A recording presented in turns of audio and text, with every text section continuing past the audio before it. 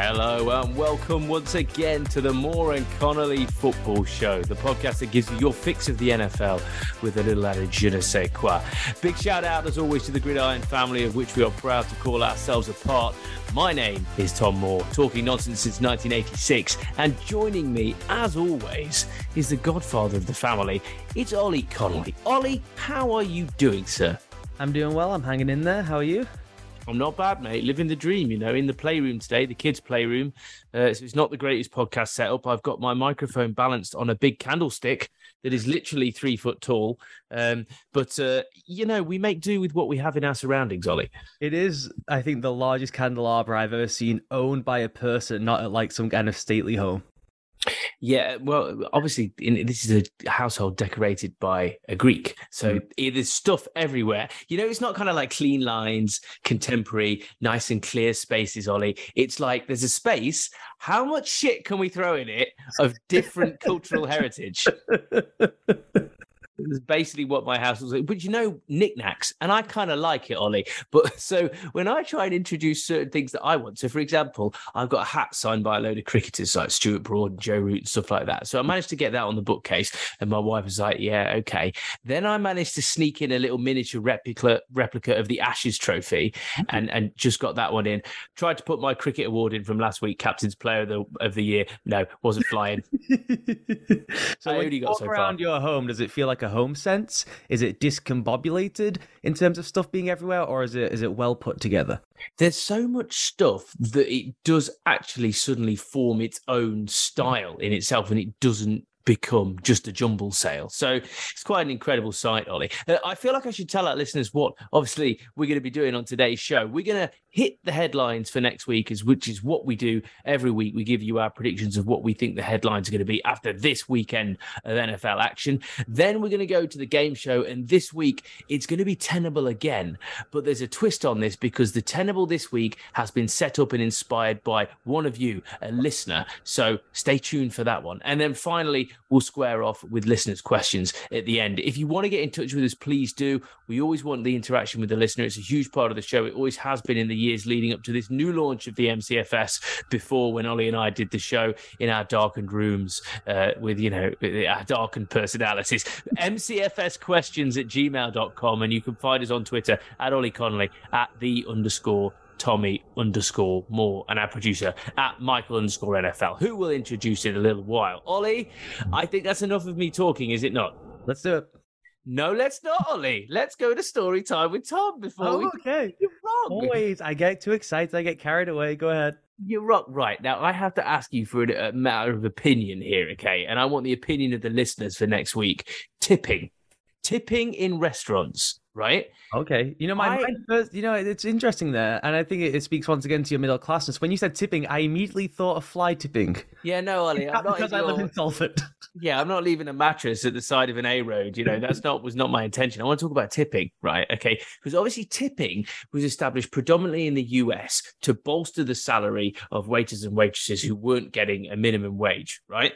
In the UK, it's not quite the same. It seems to be a compliment to waiters and waitresses for good service. Now, I think that it's becoming increasingly rare because who carries cash to slip a quick £5? Not all places do on the card machine. You can set it up on the card machine. But even still, Ollie, I'm starting to think, and I'm not trying to be an arse or anything, should it even be a thing at all in the UK where these people are at least on a minimum wage? I'm into tipping. I'm into tipping big time with delivery drivers.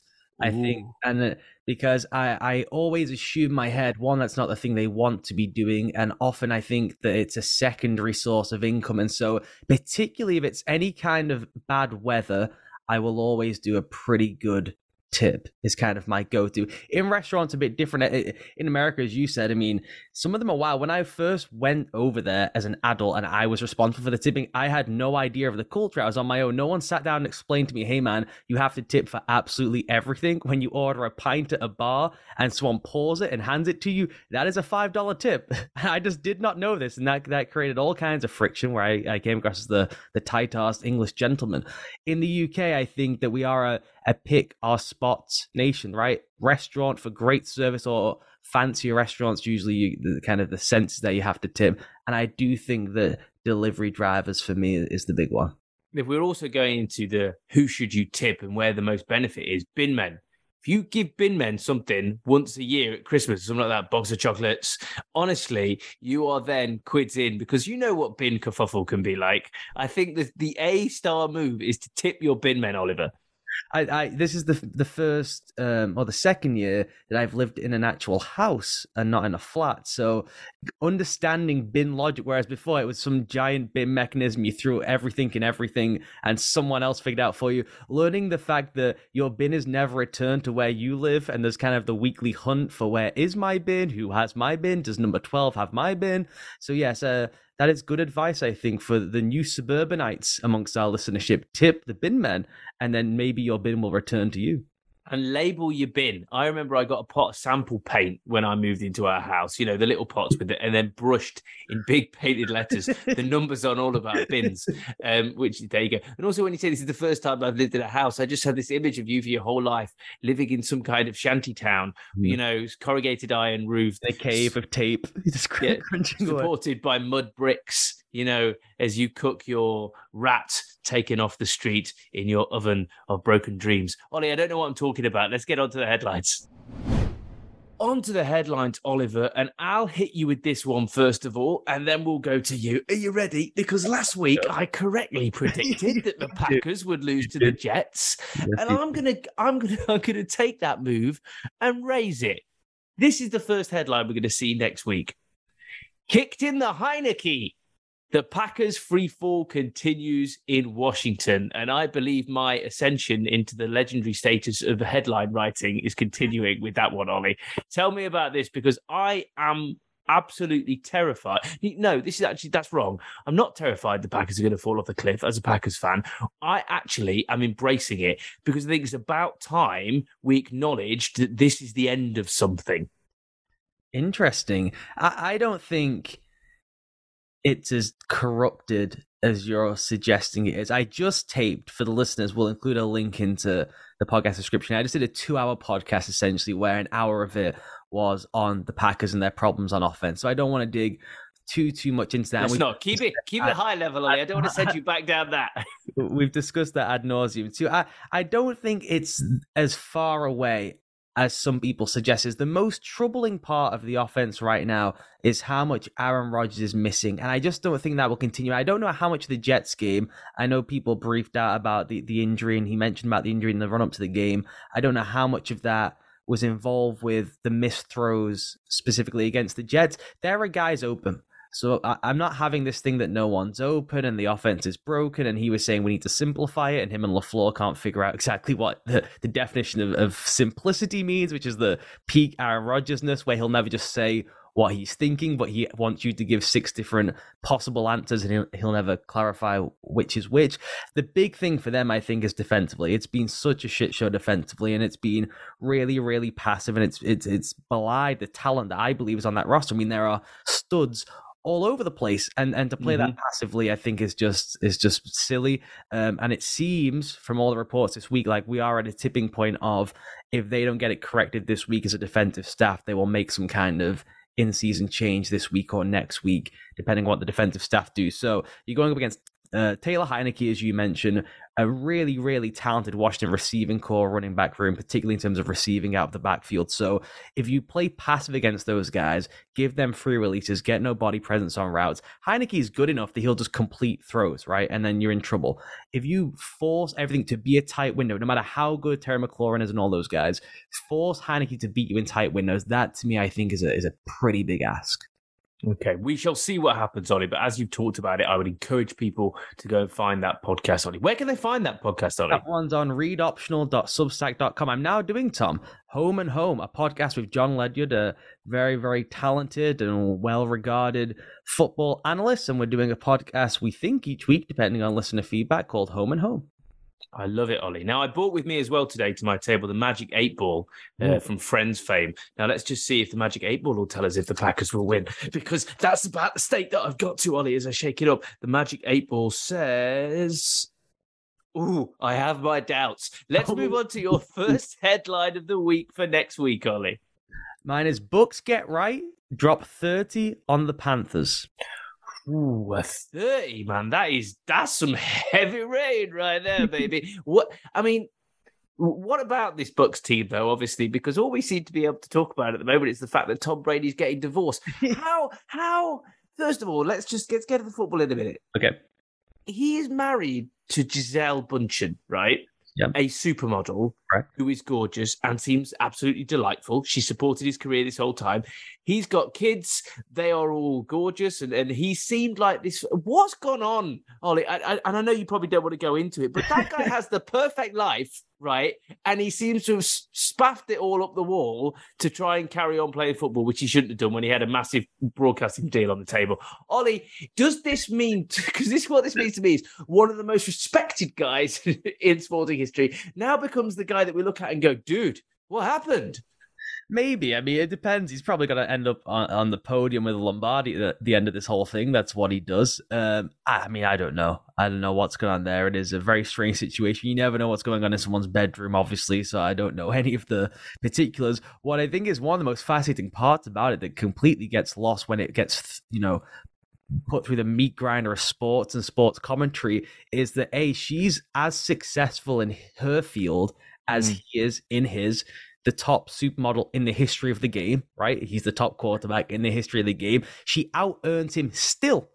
And she's in her 40s in the beauty business. And right now, she out-earns him in terms of money. So it's not some kind of divorce about cash or anything like that. And from everything she said publicly, there was that documentary series behind the scenes with those two. And then there's kind of the leaks that have come out through the New York Post throughout this whole thing where there's a lot of her team's hand in some of those leaks.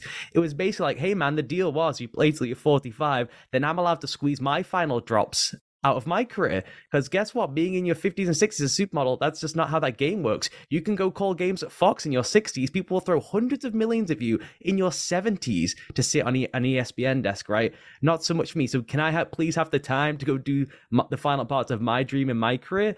So yeah, I find it pretty compelling. It is compelling. We've got to be careful when we use phrases like squeezing drops out of things with these guys as well. I mean, let's be careful. Tell me about the football side of things, though. Why are the Bucs going to get right this week?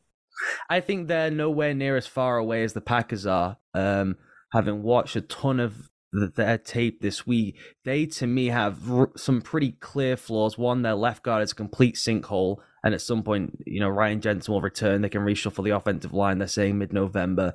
And they'll be able to move things around the offensive line. They cannot run the ball, and they cannot run the ball in very specific ways. They cannot run the ball to the left side of the line. Essentially, their zone running rates are horrendous. When they run and pull and move at guard, they actually run the ball pretty effectively. So they're more in a situation where it's tweaking sliders, it's pushing certain buttons, and it's saying, okay, let's trim all the stuff that's been pretty terrible for us so far. If we ditch all that stuff, then we actually move the ball pretty effectively. Brady's actually playing very, very well. He's not had his receivers for most of the season. Those guys are all healthy or unsuspended now. So I think they're pretty close, so long as the big thing that jumped out to me was they keep banging their head against the wall with the things they cannot do and doubling down on those things to try and make things better. For instance, I mentioned there in terms of their zone running and just kind of playing man on man at the line of scrimmage, our guys can beat your guys. They've been terrible at that all season long. So what they've done is got heavier and heavier, extra bodies on the field, extra tight ends on the field. If we put more beef on there, surely we can blow someone off the ball. Not working, right? So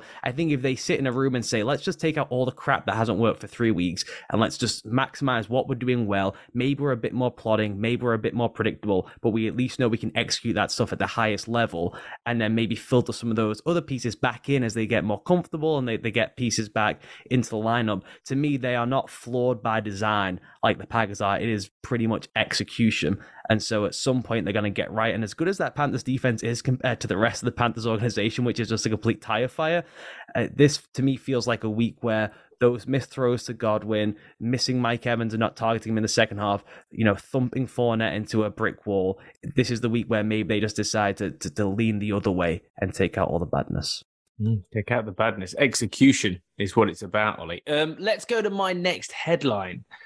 The fairy tale of New York continues. The Jets defeat the Broncos to go to 5-2, and the Giants knock off the Jags to reach 6-1. What is happening in New York, my friend? But I am totally on board with both of these results to take place this week, and these teams to continue with their stride forward on it. Watching the Jets last week, it was, as bad as the Packers were, I was excited for the Jets as a team that's been much maligned, and in a bad place for a long time. To see the energy and youthfulness on that team on both sides of the ball, great to see. And the Giants, again, I saw the Giants in person, as we both did over in London, and they have a little bit of, chutzpah. They've got it, Ollie. They got something there, my friend. And this is a real turnaround for a city that, apart from Buffalo, obviously, for a city that was lacking in confidence, let's say, from a footballing perspective. Yeah, the Giants one is the hilarious one. The Giants are a bad football team who keep winning games, and it's very, very funny. They're actually the first team since, I think, 1980, somewhere in that range, to be negative in DVOA, which is essentially down-to-down efficiency, and to have a 5-1 record. What that is telling you is, and we've seen it throughout these games, right? It's one play, it's two plays, it's a weird wildcat thing, right? They play a final drive of a game with no quarterback, they block a punt. It's all these kind of one-off, they just kind of hang around, one or two plays, and then they're able to win the thing. What I find interesting, not borderline, certainly unsustainable, and I think the demigod of my life, which is Wink Martindale, the defensive coordinator of the Giants, they are just doing mad shit. I said I'd take the podcast yesterday. I was being asked, what's the schematic breakdown? What are the Giants doing? It's like they are just doing weird shit intentionally to freak people out. They did some of the wildest stuff you'll ever see a team do. You would not see a team do it in high school. You'd not see a team do it in the European League against Lamar Jackson, with the sole intent of him going, what is happening? This should never happen. And it adding extra beat into Lamar Jackson's read, and then him getting sacked and being like, I don't know what has happened. You're not supposed to do that in this sport, let alone in this league. And the Giants are currently blitzing at a 42% rate, right? To put that into context, the second highest team blitzing in the league is the Lions, in somewhere in between 32-34%. I can't quite remember the figure off the top of my head. And the Lions are doing that because they are historically bad, right? They're terrible. So they have to blitz more to try and get pressure. And when you blitz in the NFL, you get torched. The Giants are blitzing 10% more than the Lions. That is so unsustainable. They're basically saying, we're going to blitz the hell out of you, play man-to-man coverage across the board with a crappy roster, and just hope we don't miss tackles. And they have one of the lowest missed tackle rates in the entire NFL. That style of defense is wonderful, delightful, a joy to watch, completely unsustainable. At some point, they will get roasted for 40 or 50 points. Something like that's going to happen to them because they're not playing great football. So which before we move on, Ollie, which of these teams then do you think is got the sustainability factor then? Which of these teams out of the Jets and the Giants do you think is going to end up with a better record at the end of this season? Better record's tough because the AFC East is really, really good. Though the NFC East is obviously really, really good too. The Giants, the Cowboys, that probably is quite even. The Jets have the best unit, I think, which is the Jets defensively. Top 10 in EPA per play. They're down 4. They only play with 4 down linemen and rush 4 guys the entire time. And that's kind of the bread and butter of Robert Saleh, is he finds himself 8 guys up front. He cycles them through in 4-man batches, and then he can keep an extra guy in coverage. And they're playing out their minds. You saw in that Packers game, they did some pretty cool schematic stuff too. But for the most part, it was, we're going to rush 4. You keep 5 in, and we think we can beat you because we don't think you're good enough. And they just hammered them, right? So in John Franklin Myers, in the Carl Lawson, who started to play well, and Sheldon Rankins, who started to come online. They have just guys up front who are better, frankly, one-on-one than even Dex Lawrence and Kayvon Thibodeau right now. For the Giants have to put extra guys in the rush, and that's how you wind up losing in the NFL. So I think the Jets comfortably have the best unit, which is them defensively. It's actually pretty even on offense. The Giants' offense is worse, but I don't think what the Jets are doing is all that sustainable. You watched last week, Zach Wilson is so all over the place. And though I think they've got better tools, their offensive line is better, their running backs are pretty even. Zach Wilson, I think, has a higher upside than Daniel Jones on a drive-to-drive basis. He has had some unbelievable stretches so far this season where he just puts a drive together where it's really impressive, but he still has often no idea what he's doing, no idea where he's going with the football, and he'll put 3 drives in a row where he looks like the worst player in the league. So it's pretty tight. It's pretty tight. I would probably just go with the Jets. I love it. I'm going with the Jets as well. Ollie, give me your final headline before we talk a little bit of trade block and then move on to our game show. Do you believe in miracles? The Bears Maybe. scored negative points versus the Patriots on Monday Night Football.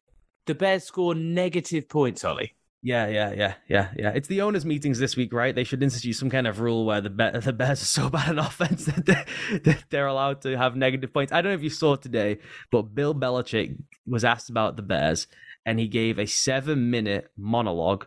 Bill Belichick. Hard to get 7 words out of the man. A 7-minute monologue that typed out was over 1,000 words on how good the Bears are. And as we all know with Bill Belichick, whenever he answers something long about a team and tries to compliment them, he is saying they are awful. So by just the law of Belichickianness, the fact he got to 7 minutes means he thinks they are horrendous, and we're very well prepared to club them over the head on Monday night. Historically bad then with 7 minutes. Now, how would you navigate that in terms of negative points? Would you assign negative points for, so for example, if you gave away a safety, you would receive negative points, or if you threw a pick six, you would receive -6 yourself, or just if you just look terrible, you go, well, that's worth half a negative point. That was awful, Justin Field. I mean, how do you give those points out? I think if you don't cross midfield in a quarter, you have to lose 3. You lose a field goal for every quarter. You do not cross midfield on offense. At which point they're probably at -6, if not -9. I like that. I think that should just be a rule anyway. Yes, owners meeting. You should sort that out. Ollie, before we move off our headlines, you've noted to me that it's selling time, baby. So who's up there potentially to get traded? And have you got any inklings of where they might go or whether something would happen with that player? Is it likely? Ollie, give me some ideas. Well, we've seen Bobby Anderson already get traded to the Cardinals. That was an interesting one. And it is looking like the Panthers, right, are just going to strip this whole thing down and sell as many assets as possible. You've got Brian Burns, who's an elite edge rusher when he's really rolling, and anyone in the league would want to add an elite edge rusher. It just comes down to a question of value and draft picks. Christian McCaffrey's the big name hanging out there. The Panthers had that bizarre league that they want multiple first-round picks for an aging, expensive running back in the year of 2022. You'd be lucky to get a second, maybe a first if a wild owner comes along or the Rams get involved, because the Rams will throw anything at you. He's a crock, mate. He's Darren Anderson. I still think McCaffrey has some juice. I think in the right spot, I think he would be a huge boon to the Bucs. I think that's the one spot where you say, okay, the Bucs should go and get McCaffrey. They should go and get Burns. Robert Quinn was on my list. He reported today the Bears are ready to move on from him. He was the kind of one out there preseason where he had an unbelievable year last year. Aging guy, obviously wants to go ring chasing, decent enough contract where you could go and trade for him in season. So Robert Quinn's the big one where the Packers and some of these kind of secondary tier contenders right now would probably want to get involved with that one. Even someone like the Bills, who are loaded up front, might say, let's just go and get Robert Quinn because he's such a star, and maybe the Bears wouldn't ask for a first or maybe even a second at that point because of his age and just wanting to get off the contract. But if I'm the Bucs and I'm looking at their timeline, you are working year to year with Brady. This is probably the last year with him. And what are you going to do after Tom Brady leaves? You'll probably go back to being the Bucs, right? You got Felipe Franks as a backup. You're probably looking at 3, 4, 5 years in the wilderness minimum, right? So why not go and try and cash in this year and go all Rams now? I would go and get McCaffrey. I would try and get Burns. I would try and get Quinn. Nelson Aguilar's another one who's on the block from the Patriots. It's a true deep threat. If you need speed on your offense, Nelson Aguilar's one to get. Maybe Brandon Cooks in Houston. He gets traded every single season, basically. If I am the Bucs, I am unloading my entire draft board to try and find talent to help out Brady and help them out defensively too. I love that. I would love that to come true as well, Ollie, just because I like it when you get validated in the real world. It makes me feel good for you, makes me feel good for the show, for the brand, my friend. Okay, let's move on, Ollie, and get to our game show. So the game show this week, and as every week we have a game show. Now, usually we try and mix it up with a different game show that we put an NFL slant on. But this week, Ollie, we decided to go for Tenable again because we had a great bit of listener interaction. And to explain more, we bring in our wonderful producer, the Beanie Baby. It's Stereo Mike. Stereo, how you doing, fella? Are you well? Because you're looking well. How's it going? Not bad, mate. Good to see you lads again. Yeah, it's nice to see you. How you feeling? I'm feeling fresh. I'm feeling like a warm beanie, apparently. So feeling good. And I have to say, I really enjoyed your metaphorical explanation of Ollie Conley living in a a quote shanty town. Shantytown house. Mike, Yeah. can I just say, I discovered something the other week, Tom, when I came down to London to hang out with you all for the NFL game. There's like a thing out there in the ether that I am strange, which I do not appreciate at all. That I'm some kind of weirdo who locks myself in a cabin and I watch it all day. I did not say anything. I know you did not, Michael. You've known me long enough and we hang out enough that you know this. But there is like a thing out there that I am some kind of weirdo who does nothing but watch football and does not have any kind of social skills or an ability to interact with humanity. I would like it stated on the record that I'm a pretty normal-ish person. Right. You are normal, Ollie. Perfectly normal. However, if that is attributed to me in any way, and I've created that, I'm rather proud of myself if I've done that. Maybe Spread it the was word. me. Any comments from you, Michael? I just want to keep my job, so I'm joking. I have nothing else to add. I think Ollie is a wonderful gentleman. Excelsior to him. And at this rate, I think Ollie should be the next Prime Minister. Thank you, sir. Definitely. He wouldn't do a worse job than the one at the moment. But we don't talk politics. Oh, Michael, Stereo Mike, come on, baby. Tell us what's happening this week. Tell us which listener got in touch with us and tell us what it means for Tenable this week. Of course, absolutely. Well, I have to say, I was saying this off screen as well, lads. It really meant a lot, I think, to us to see all the interaction last weekend from people. It was fantastic to hear, and really appreciate people's comments. If you do want, my DMs are open. Gridiron's DMs are open. If you do have any comments or questions, a gentleman called Oliver Inwards, who is from Norwich in the United Kingdom, sent me a few messages, and he gave me an idea for Tenable. So basically, his idea is a Tenable format, but Ollie and Tom have to name the starting offenses for their Super Bowl winning teams. So, for example, Tom is a Tom is a Green Bay fan, and Ollie Connolly is a Patriots fan. And I know he said he's sort of in and out of supporting the team, but this week we're going to go with the offense for each team, and we're going to try and name the person at each position. So it's kind of Ollie. So it's like Ollie versus Tom on this one, then, is it? So Ollie's got to do his. And then we've got like we've got a fun final round if we get time, you know. Now, are we talking about the current teams now? So we're saying we're just going to no, we're well, in your case, we're going 2014 Patriots offense, and Green Bay have only won one the last time in a year, so. All right, thanks for that, Mike. I'm a Broncos fan. That's right. It's all good. I mean, we're both awful, so it's all good. Who wants to go first? Tom, you want to have a stab at this? I reckon I will nail this. I think Tom can probably name the entire depth chart. He's really good at this stuff. I reckon I can nail this because this is where Ollie and I the playing fields get leveled. If it's NFL general, then Ollie's going to wipe the floor with me. That's really impressive, man. If it's Packers specific, I'm pretty good. Do you want me to try and name the starting offense then for the top 10? So it's therefore if I've got 11 choices basically to fill 10 spots. That's what you're saying. Now, how is one defining a starter? Are we in 11 personnel? 2014 Patriots probably ran a ton of 12 personnel. I reckon as long as you name 10 players, you're fine. Basically, just 10 players from the starting offense. So, for example, you might have one team that has 4 starting wide receivers, or 4 wide receivers that were on the offense at the start of the game or in the first quarter. There is one team that only had 3 because Bill loves his tight ends, but it looks a bit Patriots. And I have to say very quickly, I'm impressed if you boys can get this, because even like my team, like we won it 5 years ago, and I can remember certain players, but to name the whole team or the whole offense or defense, that's impressive. So 2014 for the Patriots is the Seattle Super Bowl, correct? Yes. And 2010. The half-yard line, the Richard Sherman legendary moment.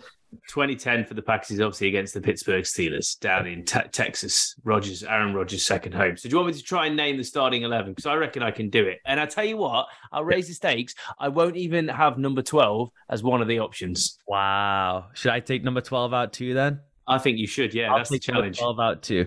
I just want to clarify once again that you say starting offense.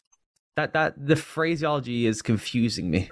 Offense is fine. Just anyone on the roster on offense. That I know.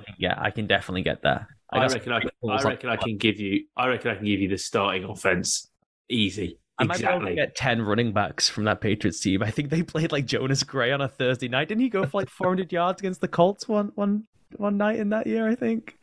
Anyway, Tom, you go ahead with the Packers. Right. Okay. I'll leave the offensive line to the end just to startle you with my knowledge. Right. First of all, I think we started on the outside that day. We started Greg Jennings and Jordy Nelson. They should both be on there, Mike. Yeah, they are. Well done. I think also starting, I reckon we would have also had in the starting lineup James Jones. Yep. That's 3. I don't believe we started any tight ends. So we would have. Wasn't a Finley running around? Isn't there always? Well, Finley injured himself that year, though, I believe. So running back at that point, because Grant was injured during the season, will have been James Starks. Wow. Yeah.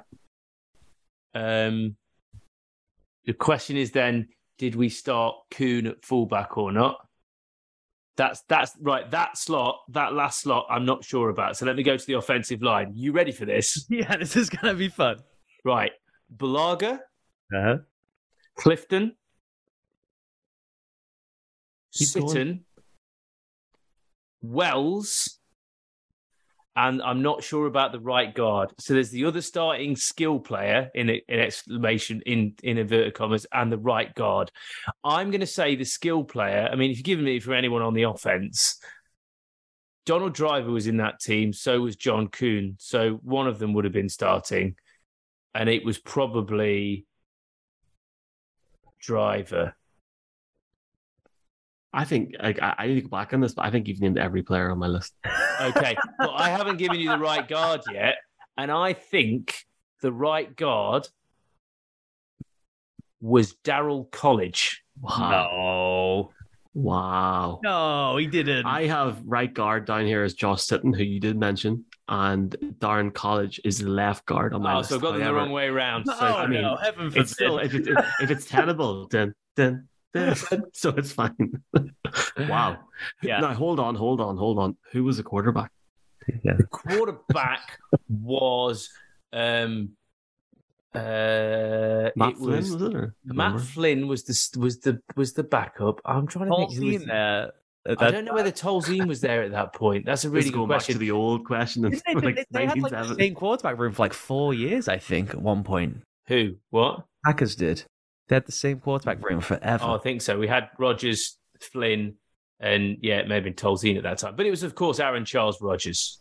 Mike, going middle name is just a dick move. I didn't know his middle name was Charles, so I've learned something on this week's show. That's very impressive. Yeah, that's. Like, I thought he was going to start naming offensive players. Like I would have accepted anything on Wikipedia's list, but fair enough. It's good. It's really good. Well, he's already won because I can't come close to replicating that. I assure you. No, Oliver, I know you can. Okay. Well. You'd be grand. I can't. So I know I can get the tight ends and a couple of the linemen, and then skill position with the Pats in that era is so hard because they would try out a LaFell 1 week, then there would be a Jonas Gray, and then there'd be a Bolden, and so figuring that out. Then there was James White, but they never played him, and they won a Super Bowl with him. So that whole era, Tom, I don't know if you remember, they were winning Super Bowls every season, so they all blurred together who was on what.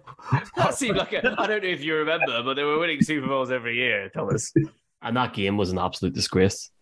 As a neutral, they shouldn't have won that game either. I mean, there's a whole different podcast for that years ago, but one of the best defensive game plans in the history of football. No problems. All right, I got this. So, not allowed Brady. Thomas, I don't know his middle name. Brady. Edward. His middle name is Edward. Joseph. Edward Joseph. Okay. So I'm gonna go with Rob Gronkowski. This one I thought would have been a good pull, but Tom just named every guard in the league, which is frustrating. Michael Omenawanui. Beautiful. All-timer. Nate Solder. Yep. Seb Vollmer. Yep. Sorry, I'm saying not Mike, but this makes sense to me. Yeah. Edelman. Yeah. LaFell. Yeah. Now I'm cooked. Jesus, even the names that you've mentioned there. Impressive. Like, what a team they had in comparison to now. Like, like LaFell. All those guys are considered good players because they played with Tom Brady. Yeah. Outside of Gronkowski, the rest of no. Von was a good player. Sold was a good player. I'll give him that. The interior of the line. That's a tough one. I don't know if Connolly was that his last season. Go for it, Ollie. Take a shot. Dan Connolly. Do you have a Connolly jersey? No, I always wanted one. Because I don't do the buying of jerseys, but I thought that one would have been fun. I do need to get one. Number 63 was on the team, and just a fun fact, I would like the McQuaid with an E Cowboys jersey for Christmas. Beautiful. Running backs. Oh, he's on Talk Sport. Shane Vereen. Yeah, spot on. That's a grab. TalkSport 2 colleague. If he was not currently on TalkSport last weekend, I would never have remembered that one. Apologies to Shane. I'm sure he had a good game. After that, guys, I'd have to go defensive because I got no shot with the rest of the offense. I don't think. I think I can remember during the season. I do think that the Jonas Gray indie game was in that season. 2014 is the year when was the New York Post. Brady's washed. He needs to start game. So that KC game, they played.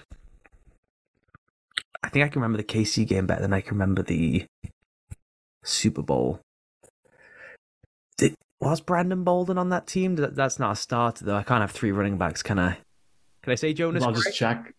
You said Shane Vereen for a running back. There was a different running back. There was a different running back that started the game. Yeah. Brandon Bolden?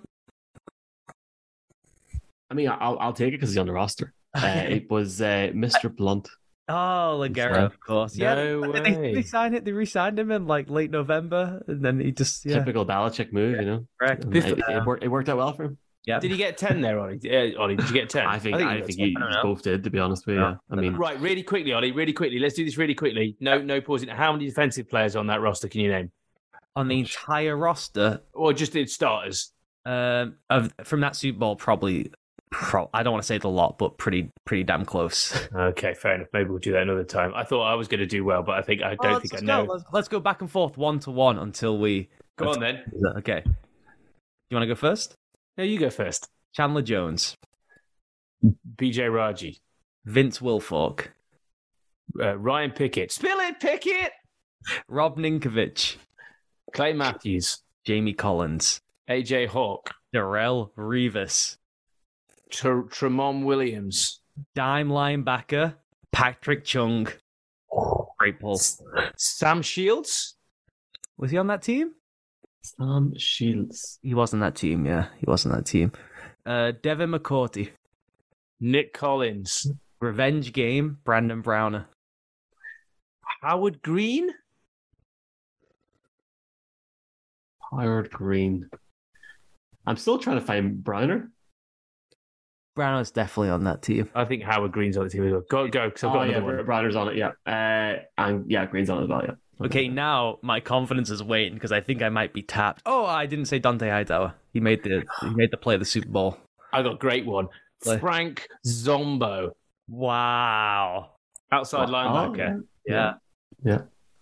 Well done. I had a whole final topic, lads, and it was difficult as well. And let's look. I think we did really well. Let's go. Let's try and do it there anyway. So Zombo wins it.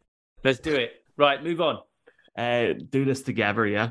Yeah. Do this together very quickly. As of the time we're recording, week 6 is in the books. We're getting into week 7 this weekend. Top 10 touchdown scores so far this season.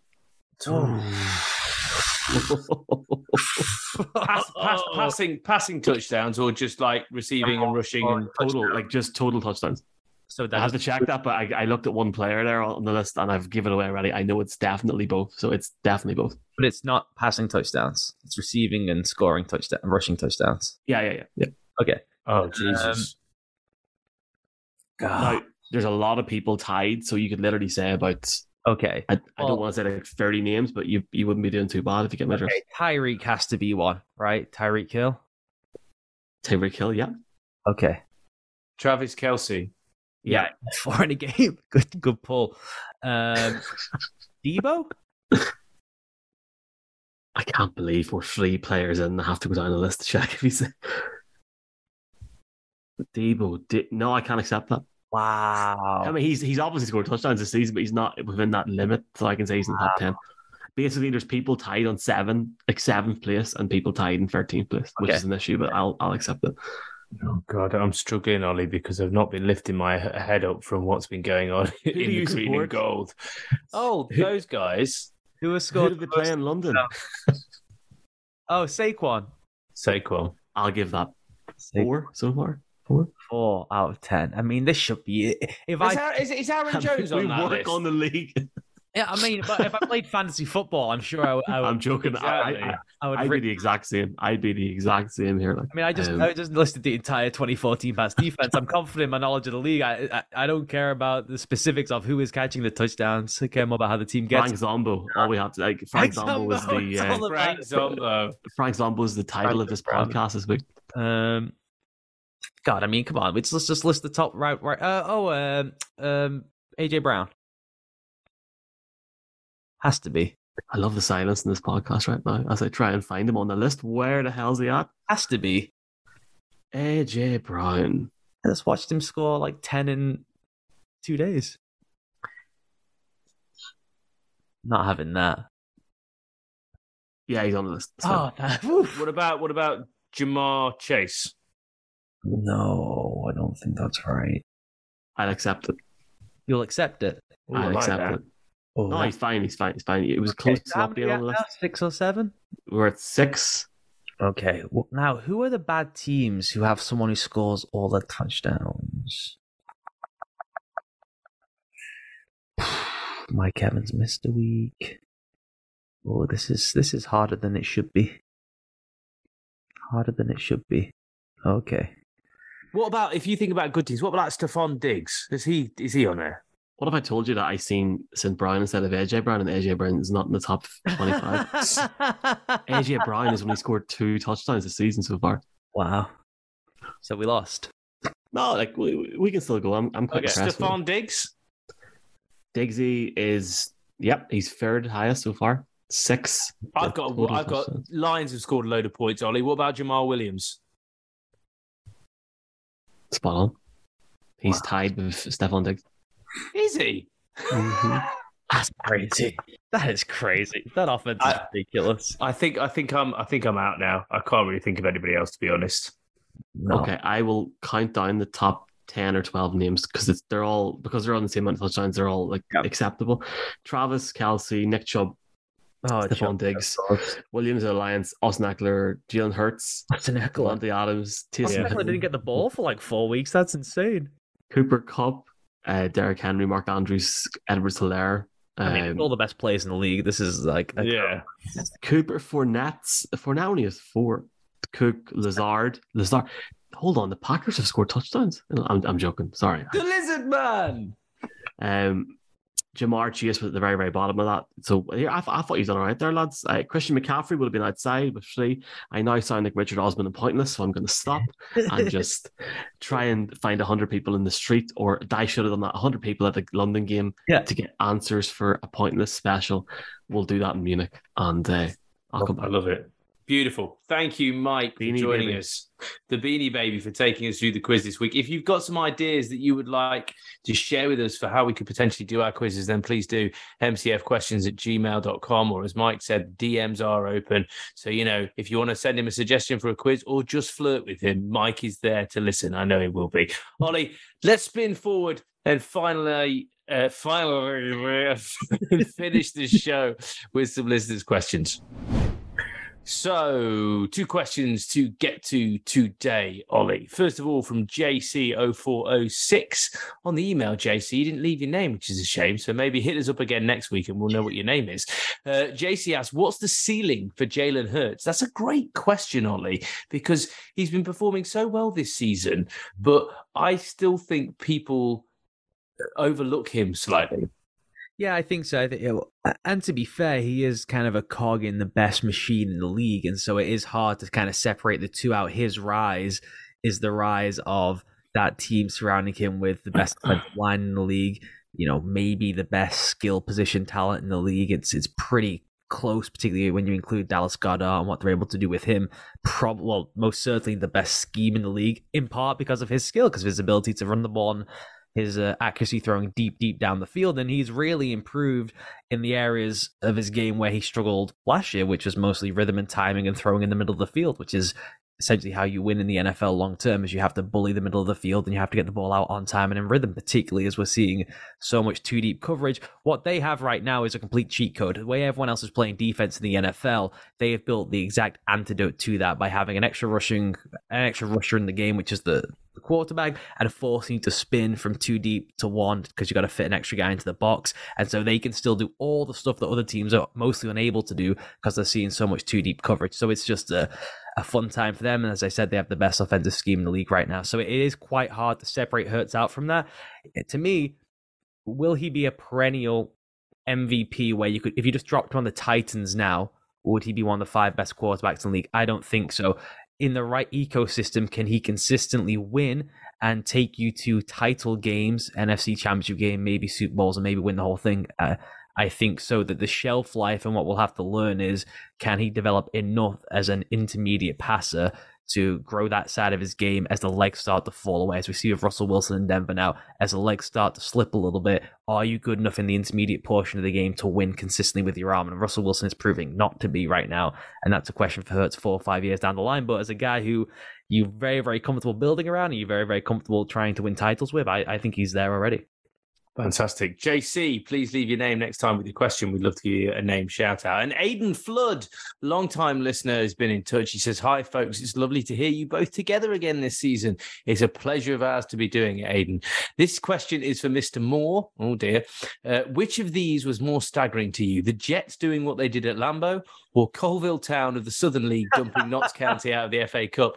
So those of you not aware, I'm a Notts County fan here in Nottingham. The Notts County are in the National League, and we're top of the league at the moment, Ollie. So the fact that we lost to the Colville Town of the Southern League doesn't matter, Ollie. It does not matter. It's about getting out of the National League and back into the Football League. And it's fantastic because I've been watching the Welcome to Wrexham documentaries, and I'm finding them brilliant because essentially it's what Wrexham are going through and the issues they're revealing in that documentary are exactly the problems that Notts County have. And it's the exact problem. They were a big club, a bigger club, have fallen on tough times, and getting out of that division is really, really difficult. And they keep playing Notts County as well. So it's always interesting watching it. It's like watching, it's nice having that. So I think it's a fantastic documentary. So what was more staggering to me is, I think, what the Jets did, just because I don't think Notts County played a bit of a reserve team, and I don't think they were really bothered. Ollie? Yeah, most difficult division in the world to get out of, and you're going up against a team with probably, I imagine, 10 times the payroll. If I know they're not completely revealing the Wrexham accounts, but it seems like they're outspending everyone by a factor of 10. So yeah, you called the Jets game, so you can't have been that stunned by it. It was your look-ahead headline last week. True. Down a phase that you're in with the Packers. It's every week's headline is the Packers stink and they're going to lose. So you called the Jets one. Perhaps, Aidan, I wasn't surprised about either. Maybe the case. And actually, you know what's really interesting, Ollie, about the Jets game as well, is that I wasn't upset. I was sat there watching it. My wife was in and out because she was having to go and pick up her mum from the station who's staying with us. But she came back. She went upstairs to wash her hair. She came back now. She said, "How's it going? What's the score now?" And I was like, "Well, it's like 17-3 now, or whatever." And I was just saying, you know what? I don't care though. I can see the problems with this team, and therefore I know there's one winner at the end of the season, Ollie, that wins the Super Bowl, and that is not going to beat the Packers, right? As much as I would love that to be the case, it doesn't bother me because I'm now enjoying actually the journey of, well, maybe you just set fire to it and see what happens. Are we at that stage yet? Because we've had this Rodgers Packers era for so long, and I am a bit tired of his moodiness and his arrogance and his cockiness, but I appreciate that I will be crying like a little baby when he goes because he is such a generational talent. But at the same time, maybe and I don't want to become that Pats fan that was like, yeah, I'm fine, we're moving on with Brady, and yeah, everything's cool. But I feel like maybe I'm becoming that person. And then 2 years later, you got Bailey Zappi, and it's like, start questioning, although Zappi's good, but he's all right. Still start questioning your life. And you start looking and weeping at pictures of Tom Brady at Robert Kraft's wedding on Friday, thinking what could have been, and should we have allowed Belichick to go? Brady somehow going to be in the league longer than Belichick.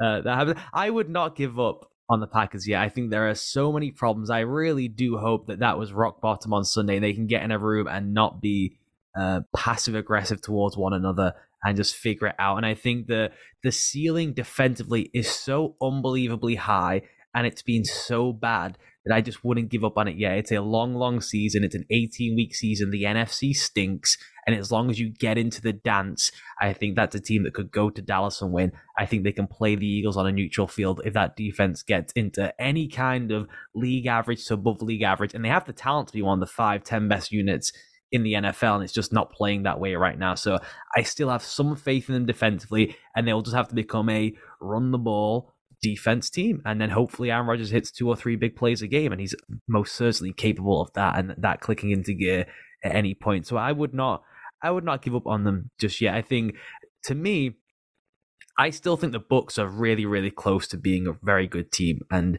as long as they're ready by December, January, and he starts turning up to practice on Wednesdays, Tom Brady, and maybe gets interested in the game planning, he'll probably start doing that. What do we think? Like mid to late November, he decides he's ready to play the season, somewhere in that range. I still think the Bucs be really good. And I'm not giving up on the Packers. I think they also have a similar trajectory where we think the juggernaut in October will still be the same juggernaut in January. Injuries take over. Now we've got an era where people are interested in trades. There'll be a Odell Beckham signing for someone. Yeah, I think that as long as you can just hang around at this point of the season, try and stay healthy. In that conference, I wouldn't be giving up quite yet. When you turn up to any field and you have Aaron Rodgers and anyone else in that conference has a worse quarterback. That's just the reality. Unless it's Tom Brady, who's neck and neck, and Jalen Hurts is playing unbelievably well, still no one else in that conference, no matter who you face, has a better QB than Aaron Rodgers.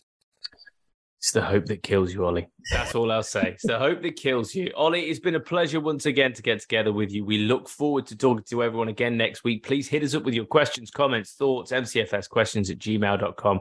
You know where to find us all on Twitter. It's been beautiful to have you. So from now, it's goodbye from Stereo Mike. Beanie baby. It's goodbye from The Godfather. Goodbye. That is goodbye from me. Have a great weekend.